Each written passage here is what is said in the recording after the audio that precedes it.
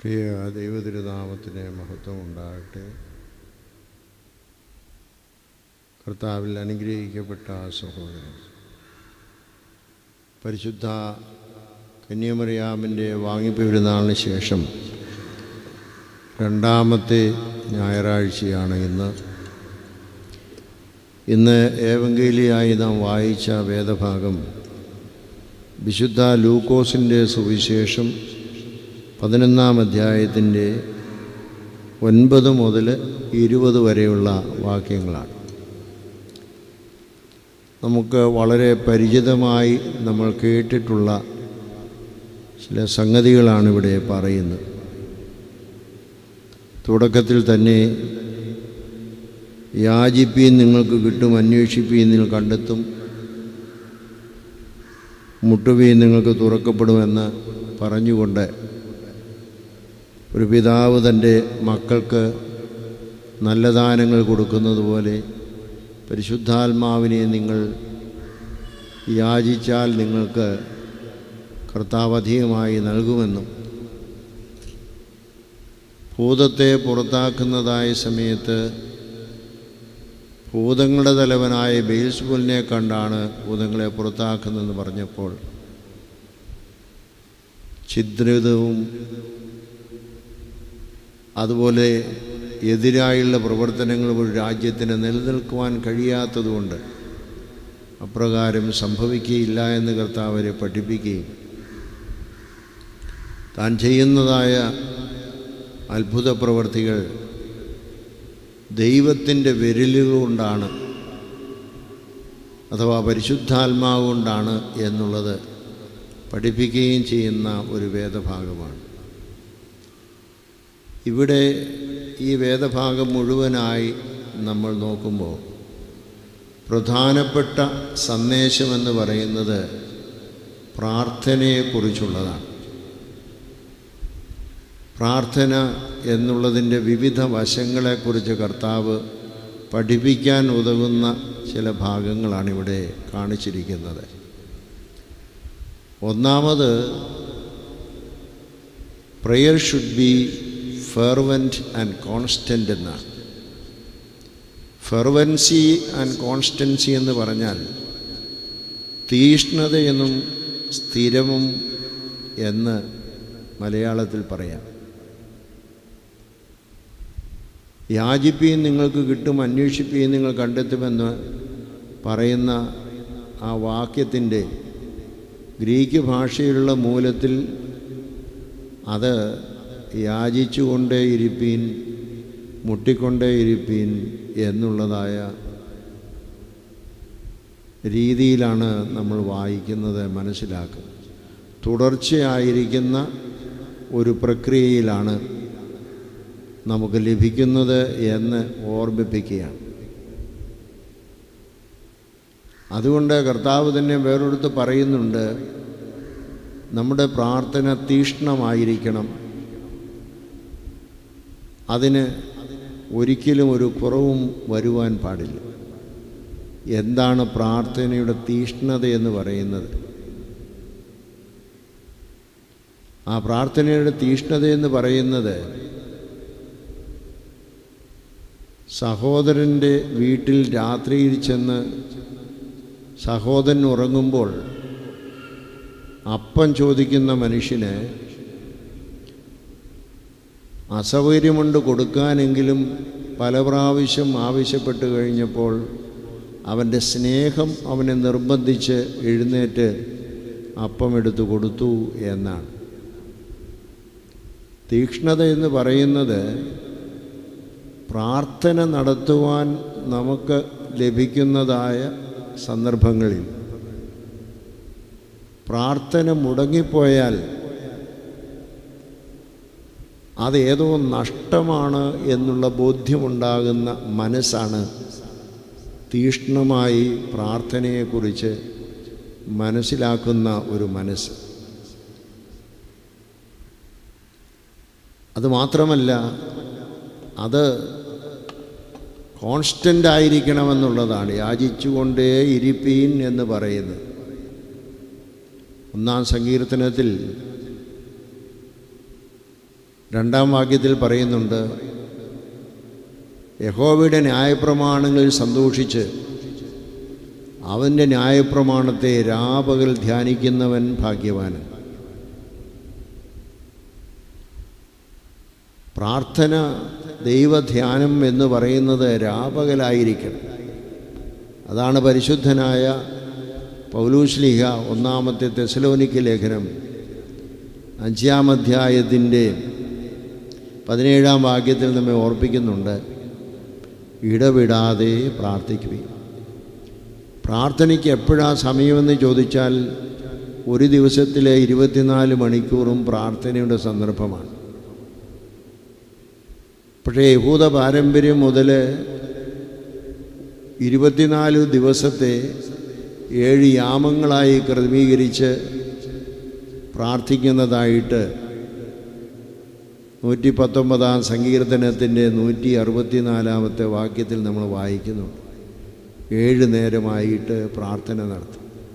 അതാണ് ഇന്നും നമ്മുടെ സഭയിലും 7 നേരത്തെ പ്രാർത്ഥനകളായി വച്ചിരിക്കുന്നത്. മറ്റ് ജോലികളൊക്കെ ചെയ്യുന്നതിനുള്ള സൗകര്യങ്ങൾക്ക് വേണ്ടി ഇടവിടാതെ പ്രാർത്ഥിക്കണമെന്ന് പൗലോസ്ലീഹ ഓർപ്പിക്കുമ്പോഴും അത് 7 നേരമായി ക്രമീകരിച്ചിരിക്കും.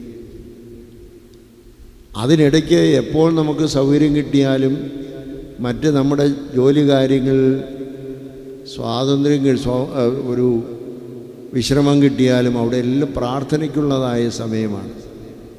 ഇടവിടാതെ പ്രാർത്ഥിക്കുന്നത്. അവിടെയാണ് പ്രാർത്ഥനയുടെ തീഷ്ണതയും പ്രാർത്ഥനയുടെ സ്ഥിരതയും. ഇത് വ്യക്തി ജീവിതത്തിലേക്ക് മാറ്റപ്പെടുന്ന മൂല്യങ്ങളാണ്. പ്രാർത്ഥനയിൽ തീഷ്ണതയും സ്ഥിരതയുമുള്ള വ്യക്തിയുടെ ജീവിതത്തിൽ അവൻ്റെ ജീവിത മൂല്യങ്ങളിൽ തീഷ്ണമായി നിലനിൽക്കുവാനും സ്ഥിരമായി നിൽക്കുവാനും സാധിക്കും. സൗകര്യം പോലെ അലസമായി പ്രാർത്ഥന നിർവഹിക്കുകയോ സൗകര്യപ്പെടുമ്പോഴോ അല്ലെങ്കിൽ മറ്റ് ജോലിയൊന്നുമില്ലാതിരിക്കുമ്പോഴോ കുറച്ച് സമയം പ്രാർത്ഥിക്കുകയോ അങ്ങനെയൊക്കെ ചെയ്തു കഴിയുമ്പോൾ നമ്മുടെ ജീവിതത്തിൻ്റെ മൂല്യങ്ങളിലും വെള്ളം ചേർക്കുവാനുള്ളതായ പ്രവണത തമ്മിലുണ്ടാകും. അതുകൊണ്ട് പ്രാർത്ഥന വ്യക്തി ജീവിതത്തിൻ്റെ അല്ലെങ്കിൽ വ്യക്തിത്വ വളർച്ചയുടെ അടിസ്ഥാന ഘടകവും കൂടിയാണ് എന്ന് ഓർപ്പിക്കുന്നതാണ് യാചിച്ചുകൊണ്ട് ഇരിപ്പീൻ എന്ന് പറയുന്നത്. രണ്ടാമത്, പ്രാർത്ഥന മുഖാന്തരം നമുക്കുണ്ടാകുന്നത് ദൈവത്തിങ്കലുള്ള നമ്മുടെ ഒരു ശാന്തമായ മനസ്സാണ്. അത് ശാന്തതയും അതുപോലെ തന്നെ ദൃഢതയും. പ്രാർത്ഥന ആത്മാർത്ഥമായി ദൈവസന്നിധിയിൽ ചെയ്തു കഴിയുമ്പോൾ ഏത് കലുഷിതമായ അന്തരീക്ഷത്തിലിരിക്കുന്ന മനുഷ്യനാണെങ്കിലും പ്രതികൂല അനുഭവങ്ങളിൽ കൂടി കടന്നു പോകുന്നയാളാണെങ്കിലും ദൈവസന്നിധിയിൽ തീഷ്ണമായും ശക്തമായും പ്രാർത്ഥിക്കുന്നതായ സമയത്ത് പ്രാർത്ഥനയ്ക്ക് ശേഷം നിശ്ചയമായിട്ടും ശാന്തത കൈവരിക്കുമെന്നുള്ളതിന് സംശയമൊന്നും. യേശുക്രിസ്തു ഗെത്സമനാ തോട്ടത്തിൽ പ്രാർത്ഥിക്കുന്ന സമയത്ത് വിശുദ്ധ ലൂക്കോസിൻ്റെ സുവിശേഷത്തിൽ നമ്മൾ വായിക്കുന്നുണ്ട്. 22-ാം അധ്യായം 43-ാമത്തെ വാക്യത്തിൽ പറയുന്നു, ഒരു ദൂതൻ അവനെ ശക്തിപ്പെടുത്തുവാനായിട്ട് ഇറങ്ങി വന്നു എന്നുള്ളത്. തൻ്റെ ഹൃദയം പ്രാണവേദനയിലായി എന്നാണ് നമ്മളവിടെ വായിക്കുന്നത്. അങ്ങനെ താൻ മുട്ടുകുത്തി പ്രാർത്ഥിച്ചു, കണ്ണീരൊഴുക്കി പ്രാർത്ഥിക്കുന്നു, കഴിയുമെങ്കിൽ ഈ പാനപാത്രമെങ്കിൽ നീക്കണമെന്ന്. അപ്പോൾ ദൈവത്തിൻ്റെ പരിശുദ്ധ സാന്നിധ്യം അല്ലെങ്കിൽ ഒരു ദൂതൻ അവനെ അടുത്തു വന്നവനെ ആശ്വസിപ്പിക്കുന്നു എന്നാണ് നമ്മൾ വായിക്കുന്നത്. ഇതാണ് നമ്മുടെ ജീവിതത്തിൽ നമുക്കുണ്ടാകുന്നത്. കർത്താവ് പ്രാണഭയത്തിലായിരുന്ന, പ്രയാസങ്ങളിലായിരുന്ന കർത്താവ് ഗെത്സമനാ തോട്ടത്തിൽ മുട്ടുകുത്തി പ്രാർത്ഥിച്ചപ്പോൾ ദൂതൻ ആശ്വസിപ്പിക്കുന്നത് പോലെ നമ്മളും ആത്മാർത്ഥമായി ദൈവസന്നിധിയിൽ മുട്ടുകുത്തി പ്രാർത്ഥിക്കുമ്പോൾ നമുക്ക് ശാന്തത കൈവരിക്കാൻ സാധിക്കും. ദൈവത്തിലുള്ളതായ വിശ്വാസത്തിൽ ദൃഢത നേടുവാനും നമുക്ക് സാധിക്കും എന്നുള്ളതാണ് ഇവിടെ നമ്മെ ഓർമ്മിപ്പിക്കുന്നതായ മറ്റൊരു കാര്യം. മൂന്നാമതൊരു കാര്യം, പ്രാർത്ഥന ലക്ഷ്യമാക്കേണ്ടത് പരിശുദ്ധാത്മാവിലുള്ളതായ പുതുക്കമാണ്. സങ്കീർത്തനക്കാരൻ തന്നെ ഓർമ്മിപ്പിക്കുന്നുണ്ട്.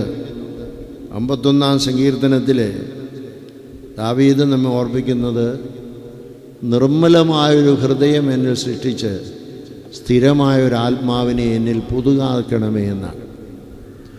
ഓരോ പ്രാർത്ഥനയും ആത്മാവിലുള്ള പുതുക്കമാണ്.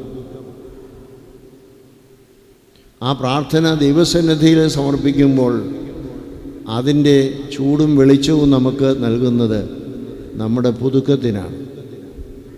പരിശുദ്ധാത്മാവിൻ്റെ ആ പുതുക്കം നമ്മിലുണ്ടാവണം. അതിന് പരിശുദ്ധാത്മാവ് തന്നെ നമ്മിൽ പ്രാർത്ഥിക്കുന്നുവെന്നാണ് പരിശുദ്ധനായ പൗലോസ്ലീഹ റോമാലേഖനം 8-ാം അധ്യായം 26-ാമത്തെ വാക്യത്തിൽ പറയുന്നത്. ആത്മാവ് താൻ ഉച്ചരിച്ചുകൂടാത്ത ശബ്ദങ്ങളാൽ നമുക്ക് വേണ്ടി പക്ഷവാദം ചെയ്യുന്നുവെന്നാണ്. പരിശുദ്ധാത്മാവിൻ്റെ സാന്നിധ്യം നമ്മുടെ പ്രാർത്ഥനയിൽ ഉണ്ടെന്നുള്ളതായ ഒരു ബോധ്യം നമുക്കുണ്ടാകും. അതുകൊണ്ട് നമ്മുടെ പ്രാർത്ഥന മുഖാന്തരം പരിശുദ്ധാത്മ നമ്മെ പുതുക്കുമെന്നുള്ളതായ അനുഭവം, ആ പുതുക്കത്തിൻ്റെ അനുഭവത്തിലേക്ക് നമുക്ക് ചെത്തുവാനായിട്ട് സാധിക്കും.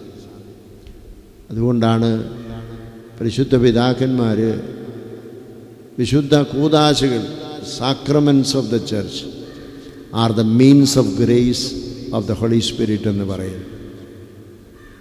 വിശുദ്ധ കൂദാശകൾ പരിശുദ്ധാത്മ കൃപയുടെ മുഖാന്തരങ്ങളാണ്. ഓരോ കൂദാശയും നമ്മെ ശുദ്ധീകരിക്കുകയാണ്. ഒരിക്കലായി നാം നേടുന്ന കൂദാശ പോലെ തന്നെ സ്ഥിരമായി നാം അനുഷ്ഠിക്കുന്ന കുമ്പസാരമോ കുർബാനാനുഭവമൊക്കെ നമുക്ക് പുതുക്കം വരുത്തുന്നതായ അനുഭവമാണ്. ആത്മാവിൽ എന്നും നമ്മൾ പുതുക്കപ്പെടുകയാണ്. അവസാനമായ ഒരു കാര്യം കൂടി നമ്മൾ ഓർക്കണം. ദൈവത്തിൻ്റെ സന്നിധിയിൽ പരിശുദ്ധാത്മാവ് നമ്മെ രൂപാന്തരപ്പെടുത്തുന്നതാണ്. പ്രാർത്ഥന ആത്മാർത്ഥമായി നിർവഹിക്കുമ്പോൾ ഒരു രൂപാന്തരം അവിടെ ഉണ്ടാവും. Conversion will be effected through an ardent prayer. യോനാ ദീർഘദരിശിയുടെ പ്രസംഗം കേട്ട് പ്രാർത്ഥിച്ചതായി നിനുവ ദൈവകോപത്തിൽ നിന്ന് സ്വതന്ത്രമായി പരിപൂർണമായി ദൈവത്തിൽ നിന്ന് അകന്നുപോയവർ ദൈവത്തെങ്കിലേക്ക് തിരിച്ചു വരികയാണ്. പ്രവാസികളായിരുന്ന യഹൂദന്മാർ ബാബേലിലെ അടിമത്തത്തിൽ നിന്ന് തിരിച്ചു വന്നു കഴിഞ്ഞപ്പോൾ അവർ മറന്നുപോയ യഹോവയുടെ ന്യായപ്രമാണങ്ങളെയെല്ലാം ന്യായശാസ്ത്രിയായിരുന്ന എസ്രാ വായിച്ചു കേട്ടിച്ചു കഴിഞ്ഞപ്പോൾ അവരുള്ളം നൊന്ത് കരഞ്ഞുവെന്നാണ് വേദപുസ്തകത്തിൽ എഴുതിയിരിക്കുന്നത്. ഞങ്ങളിനി യഹോവയുടെ ന്യായപ്രമാണത്തെ ആചരിക്കുമെന്ന് അവരോട് ഉറപ്പിച്ച് പറയുകയാണ്. ഒരു രൂപാന്തരം അല്ലെങ്കിൽ ഒരു മാറ്റം നമുക്ക് സംഭവിക്കും. അതുകൊണ്ടാണ് പരിശുദ്ധനായ പൗലോസ്ലീഹ റോമാലേഖനം 12-ാം അധ്യായത്തിൻ്റെ 2-ാം വാക്യത്തിൽ നമ്മെ ഓർപ്പിക്കുന്നത്, മനസ്സ് പുതുക്കി രൂപാന്തരപ്പെടും. ഓരോ പ്രാർത്ഥനയും നമുക്ക് മനസ്സ് പുതുക്കി രൂപാന്തരപ്പെടുന്ന അനുഭവമാകും. അതിന് നമ്മെ സഹായിക്കുന്നതാണ് നോമ്പും ഉപവാസവും. തീഷ്ണമായിരിക്കുന്ന പ്രാർത്ഥനയുടെ ഫലത്തിൽ നമ്മെ വഴി നടത്തുന്നതാണ് നോമ്പും ഉപവാസവും. അതിനുള്ള കാറ്റലിറ്റിക് ഏജൻസാണ്, ത്വരകങ്ങളാണ്. അത് മുഖാന്തരം പ്രാർത്ഥനയിൽ രൂപാന്തരം നമുക്ക് സംഭവിക്കണം. രൂപാന്തരം എന്ന് പറഞ്ഞാൽ ഇതുവരെയുള്ള അനുഭവത്തിൽ നിന്ന് മാറുമ്പോൾ പിന്നീട് ആ അനുഭവത്തിലേക്ക് തിരിച്ചു വരാത്ത അനുഭവമാണ് രൂപാന്തരം രൂപത്തിന് അന്തരമുണ്ടാകുന്നതാണ്. പാപത്തിൻ്റെ മുഖാന്തരം, പാപം മുഖാന്തരം രൂപഭേദം വന്ന് നമുക്ക് ദൈവത്തിൻ്റെ സന്നിധി എന്ന പരിശുദ്ധാത്മകൃപയാൽ അന്തരമുണ്ടായിക്കഴിഞ്ഞാൽ വീണ്ടും അതിലേക്ക് തിരിച്ചു പോകാതിരിക്കാനുള്ള തീരുമാനമാണ് യഥാർത്ഥ രൂപാന്തരം എന്ന് പറയുന്നത്. പ്രാർത്ഥന കൊണ്ട് ഇവ നേടിയെടുക്കുവാൻ ദൈവം നമ്മെ സഹായിക്കട്ടെ എന്ന് പ്രാർത്ഥിച്ച് എൻ്റെ വാക്കുകൾ വെച്ചു.